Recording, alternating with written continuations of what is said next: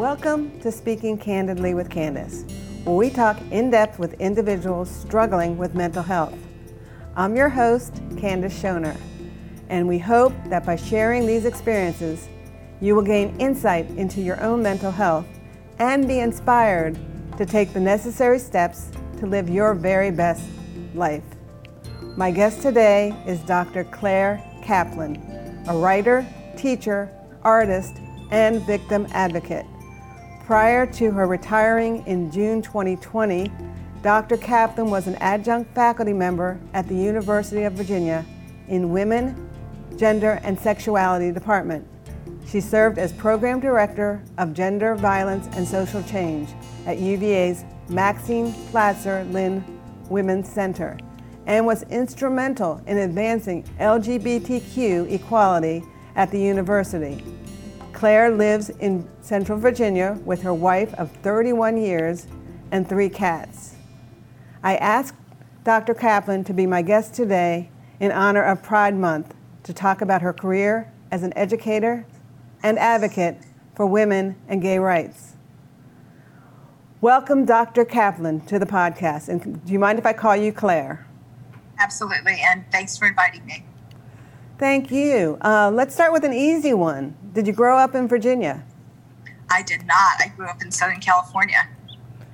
Okay, and what brought you to Virginia? Well, I moved out here in the fall of '89. I was hired to run a nonprofit. It was a national nonprofit in Washington, D.C. And my wife, who was my partner at the time, we were not yet married, also had gotten a job in Richmond. So we looked at the map and picked Fredericksburg and moved there. When did you first realize that you were interested in gender studies? And was there a particular event or person that inspired your work? Well, really, my earliest interests were around women's rights because I grew up in a period where the women's movement was getting started.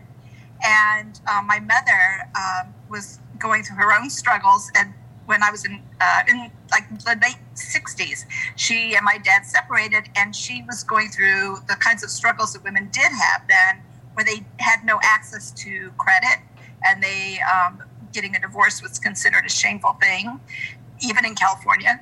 And I watched her go through all kinds of difficulties. My dad wasn't very willingly paying child support, and he was being pissed off, and she couldn't get a credit card for anything. And there were no, this is pre-MasterCard Visa. It was just a gas card, cards for every individual place. She couldn't even get a gasoline credit card. Wow. So just seeing all that stuff happen turned me into a feminist. But I also came from a very progressive family. My grandparents were socialists, so I kind of came by it honestly, I guess. That's a good way to come by it. I want to ask sort of about feminist and to follow up on that, what you were talking about, and gender rights. Are they the same or different, or is it just the terminology? Well, there's certainly a huge overlap. It's not quite the same, because when you're talking about gender rights, you're talking about the rights people have regarding their gender identities, their gender expression, and that is inclusive of all genders. Whereas I think feminism is really pretty inclusive of all of that as well, but there are some differences. There's different threads in the feminist movement regarding that. And the focus is more specifically on women and girls in the feminist movement, even though men are certainly included in that as well. When did you start teaching at UVA, or the University of Virginia, for those who do not live here? Well, I first started I was hired to run what was then called the Sexual Assault Education Office in the Women's Center, and that was in the fall of '91. And I stayed in that job, as you described, until June of 2020. And the title changed over the years because we kept changing it to make it fit things.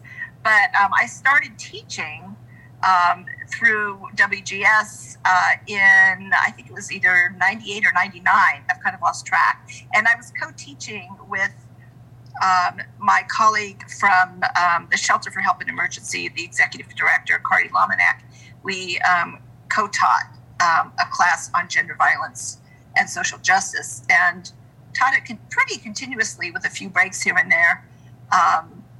This past fall, she opted out because she was dealing with running the shelter and the pandemic, which made things very complicated. So I taught the course on my own through Zoom, which was interesting.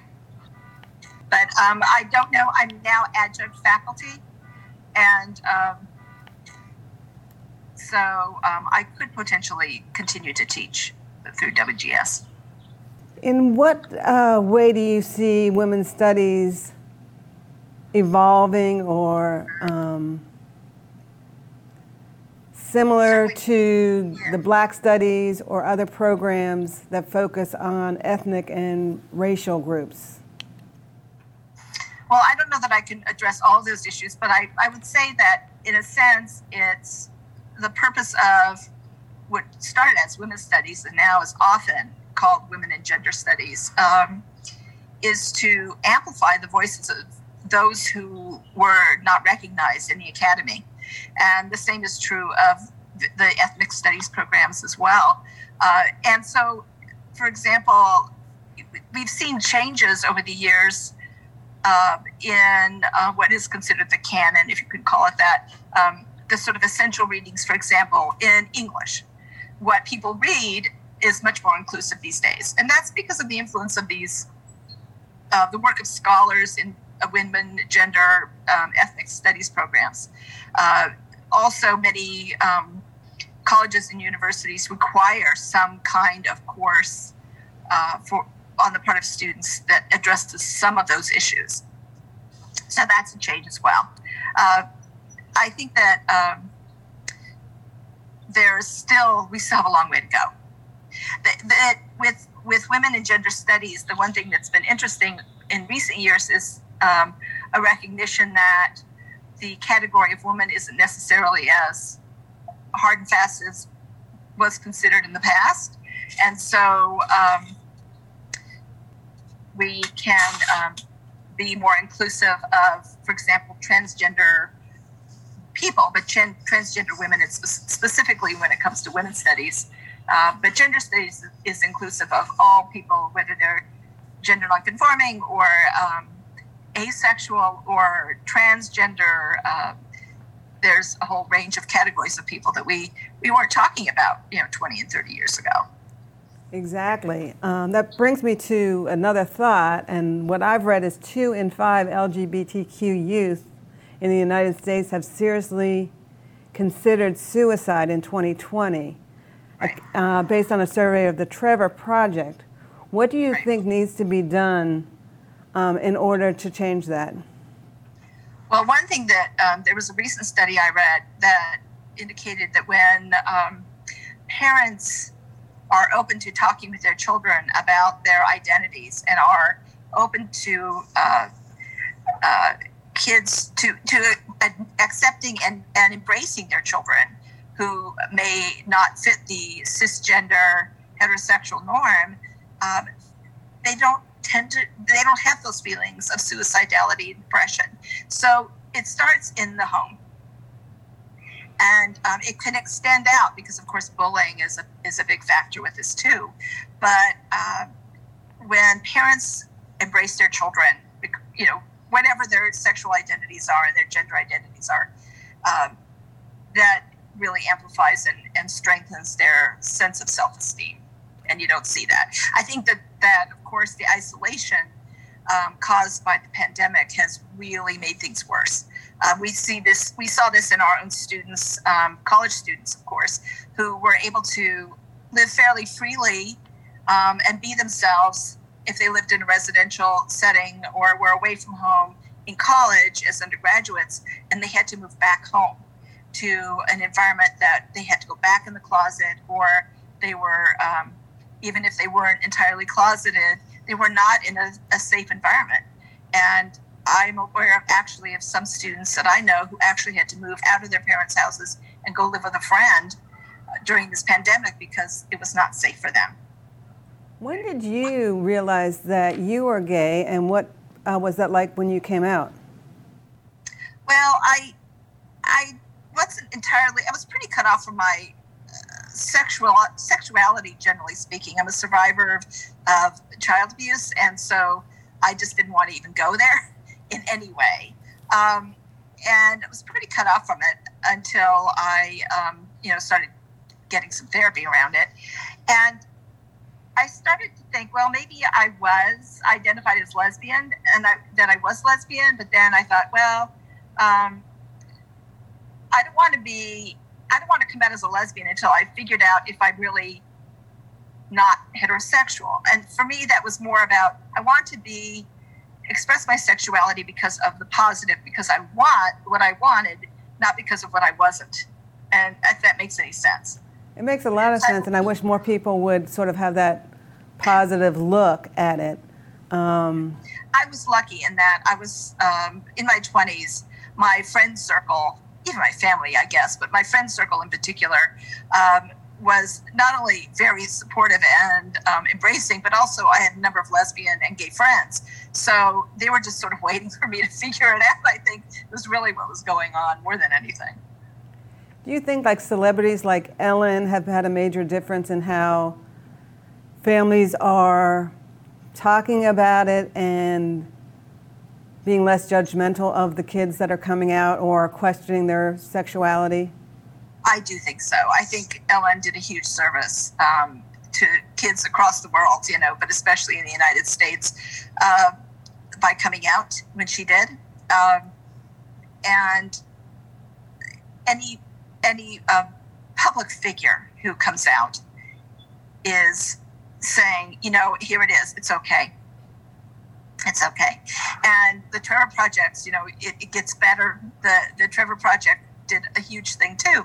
I mean, there's so many ways that the climate has changed in this country and in, I would say, a great number of countries over the years. In some countries, it's still terrible, and people are killed and arrested, and it's still illegal in many places.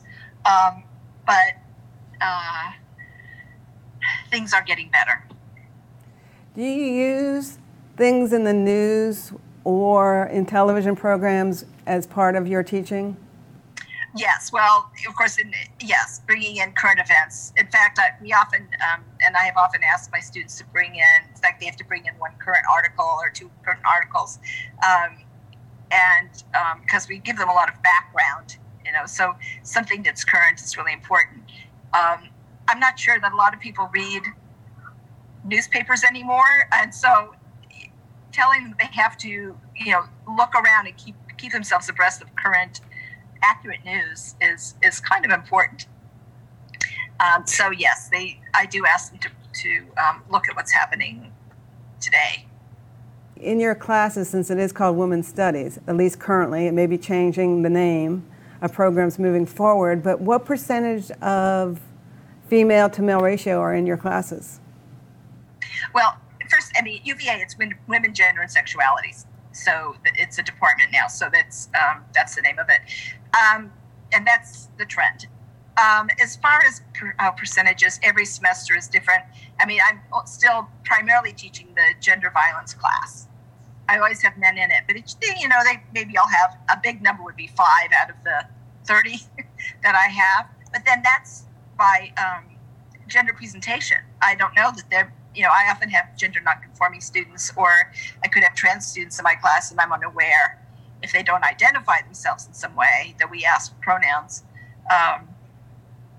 what their gender identity is. So I could have more, but I don't know it. From what I've read, you were a big part in creating this department. That must make you feel pretty good about it. Who are some of your role models? Well, first, just a little correction. I played a big part in the Women's Center, but not in Women, Gender, and Sexuality Studies, which was, a separate thing. But my primary job was working at the Women's Center, so since its early years. My role models. It's funny, I don't have too many. And the kinds of people I find as role models aren't necessarily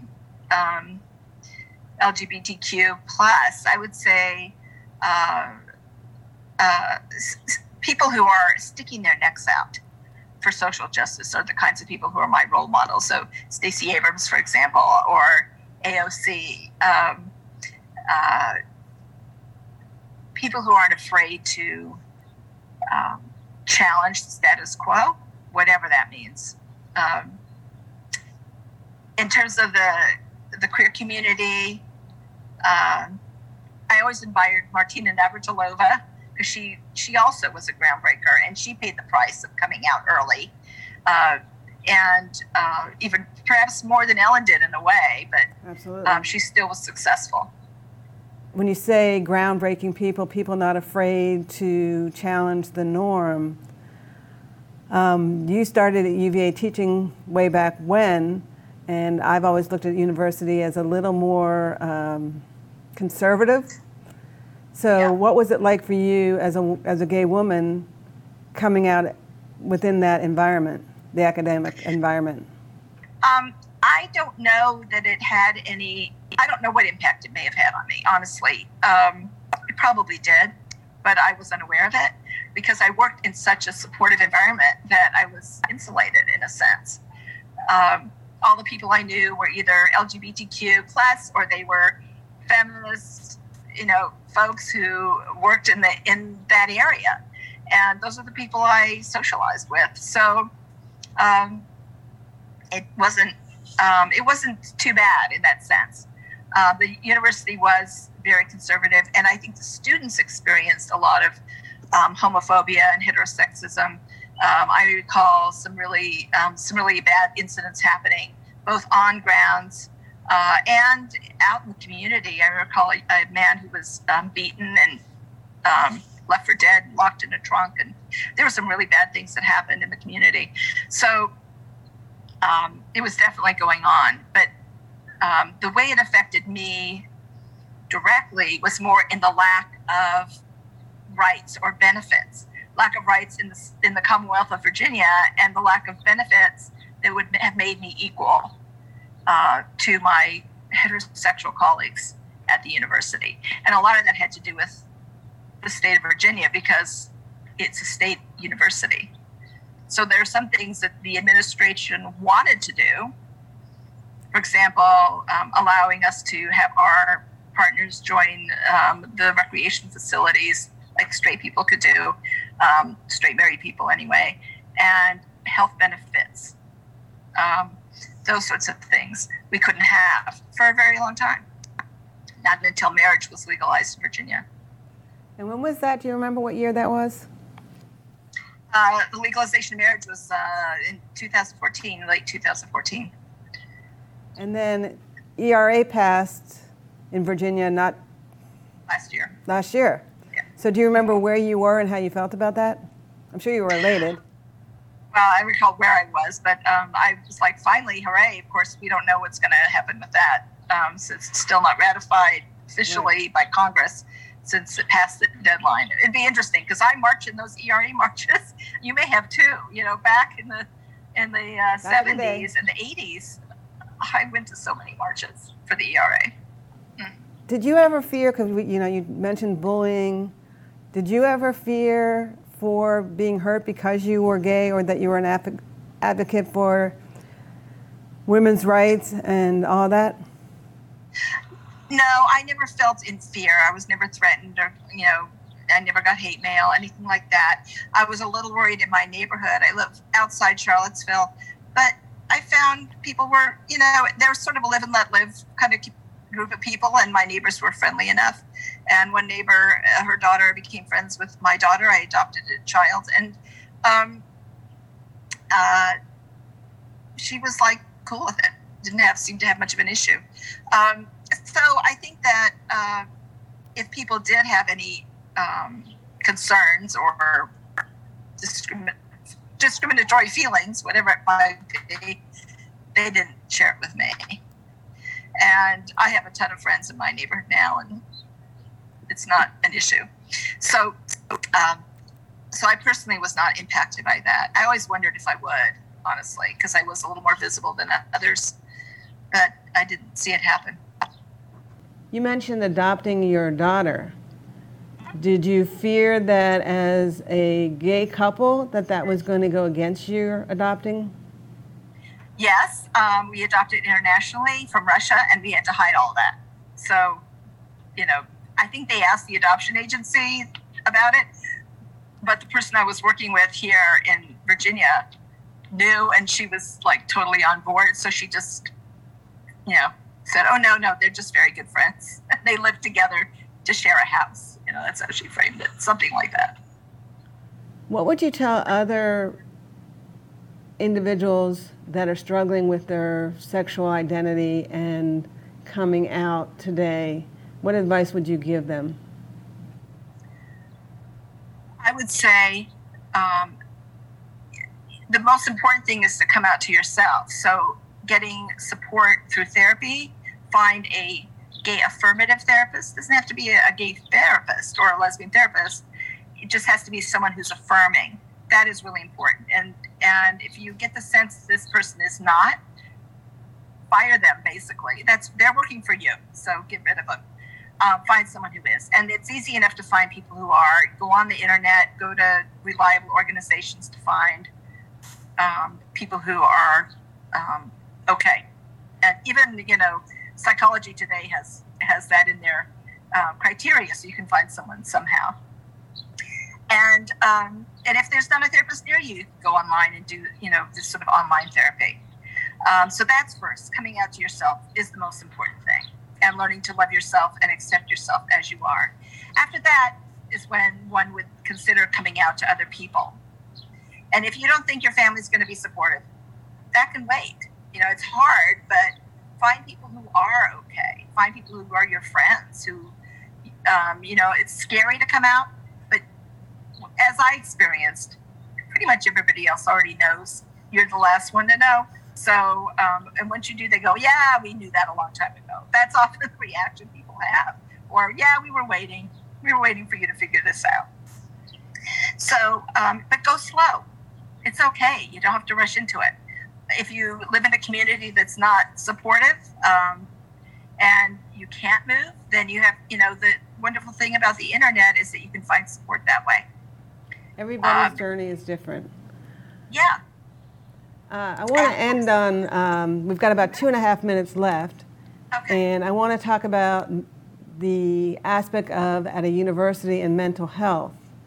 Do you feel that most universities throughout our country are providing enough mental health support for all people? Well, the answer generally is no, and that's not necessarily the fault of higher education institutions, and not all are alike. So the first thing I have to say is, if we're talking about faith-based institutions, if they're, a lot of them aren't, at least not on this topic. But one reason why the answer is no is because there's only so much money for so many therapists, and the demand for counseling by college students and counseling centers has increased tremendously, and there just isn't the staff, and in a way, it almost never can be. So, but if a counseling center at a school is able to refer people out when they run out of room, then that's a good thing.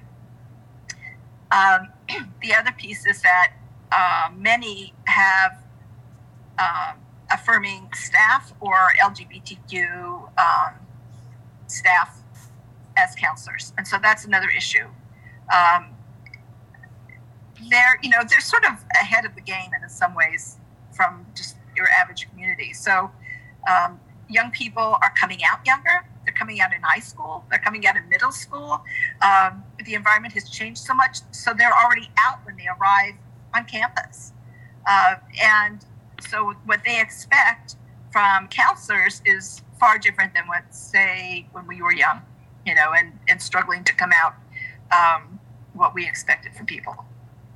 So in general, the world of psychotherapy has changed to be far more affirming, and it's really important. If you don't feel that you can find somebody like that at your college counseling center, then ask them for a referral.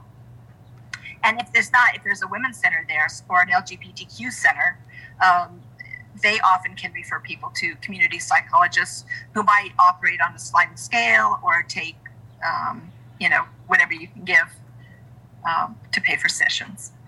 Well, Claire, I want to thank you so much for joining us today on this podcast and providing some unique insights into women's equality and LGBTQ rights. And to those listening, I hope you have a great day, and here's to good mental health. And remember, every cloud has a silver lining.